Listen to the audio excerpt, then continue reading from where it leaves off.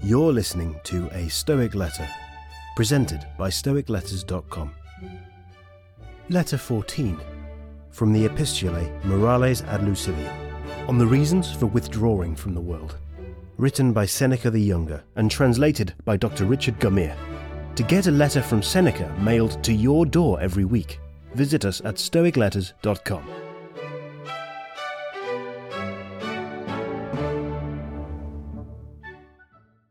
Greetings from Seneca to his friend Lucilius. I confess that we all have an inborn affection for our body. I confess that we are entrusted with its guardianship. I do not maintain that the body is not to be indulged at all, but I maintain that we must not be slaves to it. He will have many masters who makes his body his master, who is over-fearful in its behalf, who judges everything according to the body. We should conduct ourselves not as if we ought to live for the body, but as if we could not live without it. Our too great love for it makes us restless with fears, burdens us with cares, and exposes us to insults. Virtue is held too cheap by the man who counts his body too dear. We should cherish the body with the greatest care, but we should also be prepared, when reason, self-respect, and duty demand the sacrifice, to deliver it even to the flames. Let us, however, insofar as we can, avoid discomforts as well as dangers, and withdraw to safe ground by thinking continually how we may repel all objects of fear.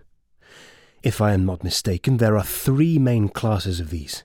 We fear want, we fear sickness, and we fear the troubles which result from the violence of the stronger.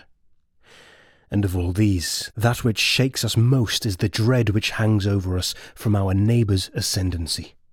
For it is accompanied by great outcry and uproar, but the natural evils which I have mentioned, want and sickness, steal upon us silently with no shock of terror to the eye or to the ear.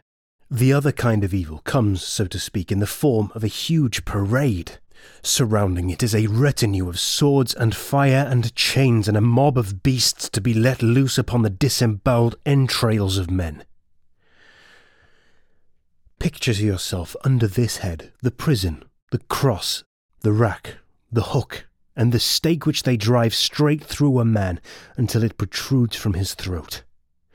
Think of human limbs torn apart by chariots driven in opposite directions, of all the terrible shirts smeared and interwoven with inflammable materials, and of all the other contrivances devised by cruelty, in addition to those which I have mentioned. It is not surprising, then, if our greatest terror is of such a fate, for it comes in many shapes, and its paraphernalia are terrifying. For just as the torturer accomplishes more in proportion to the number of instruments which he displays, indeed the spectacle overcomes those who would have patiently withstood the suffering. Similarly, of all the agencies which coerce and master our minds, the most effective are those which can make a display. Those other troubles are of course not less serious. I mean hunger, thirst, ulcers of the stomach, and fever that parches our very bowels. They are, however, secret. They have no bluster and no heralding. But these, like huge arrays of war, prevail by virtue of their display and their equipment. Let us, therefore, see to it that we abstain from giving offence.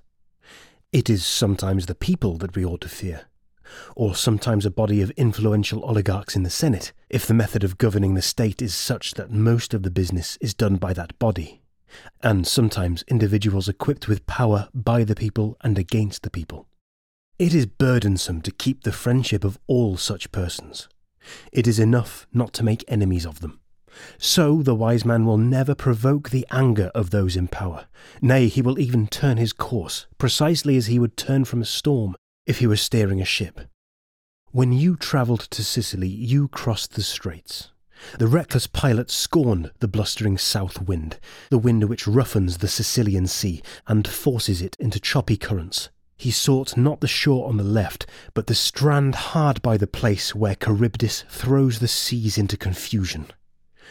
Your more careful pilot, however, questions those who know the locality as to the tides and the meaning of the clouds.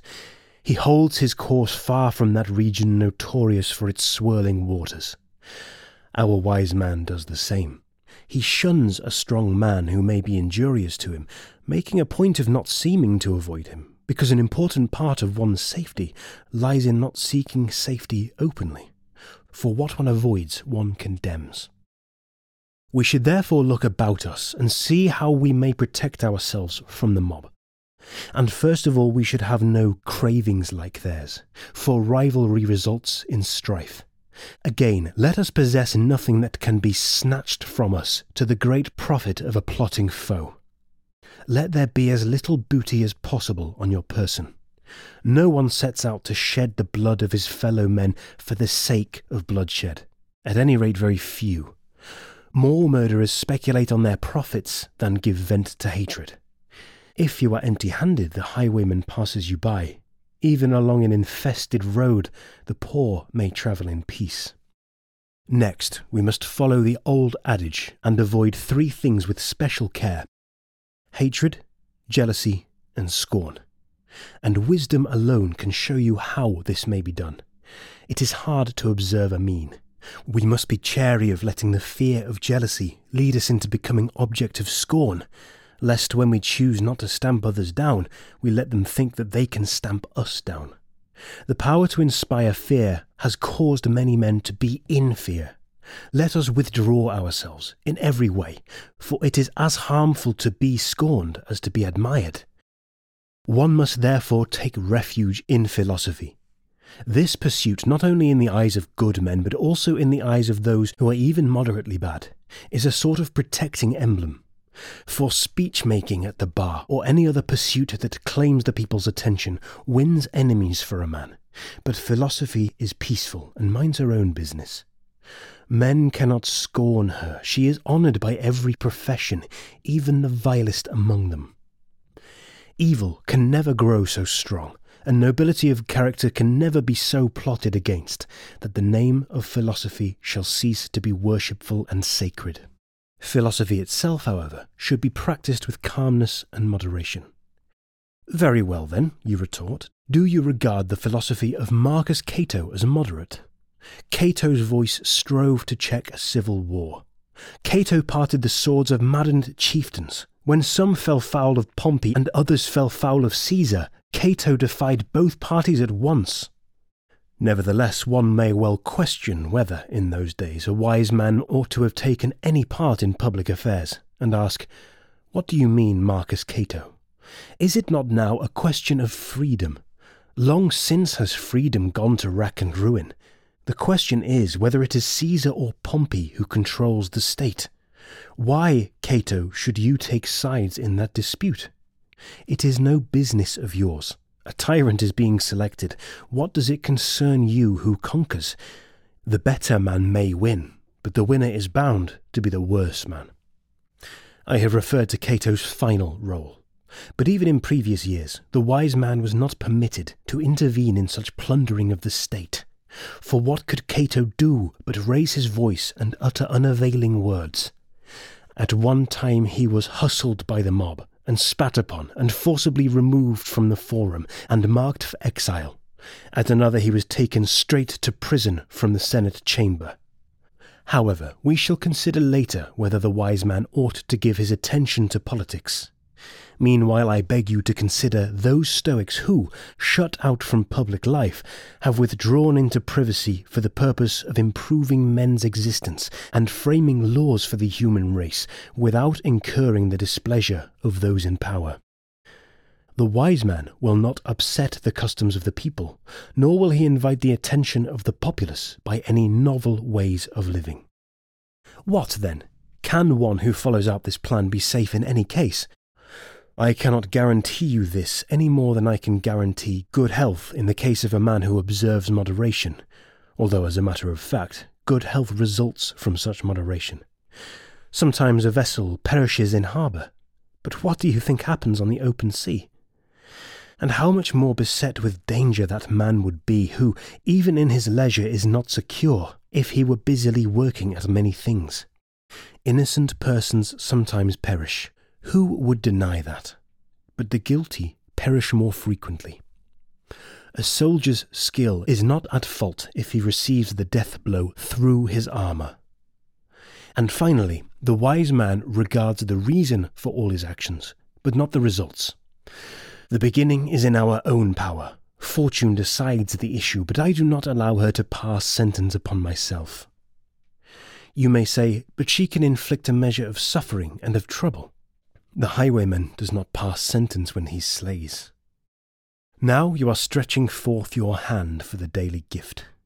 Golden indeed will be the gift with which I shall load you, and inasmuch as we have mentioned gold, let me tell you how its use and enjoyment may bring you greater pleasure. He who needs riches least enjoys riches most. Author's name, please, you say. Now, to show you how generous I am, it is my intent to praise the dicta of other schools. The phrase belongs to Epicurus or Metrodorus, or someone of that particular thinking shop. But what difference does it make who spoke the words? They were uttered for the world. He who craves riches feels fear on their account. No man, however, enjoys a blessing that brings anxiety. He is always trying to add a little more. While he puzzles over increasing his wealth, he forgets how to use it. He collects his accounts. He wears out the pavement in the forum. He turns over his ledger. In short, he ceases to be a master and becomes a steward. Farewell. This has been a Stoic Letter. If you enjoyed this letter, subscribe in Apple Podcasts, Spotify, Castbox, or your favourite podcast app.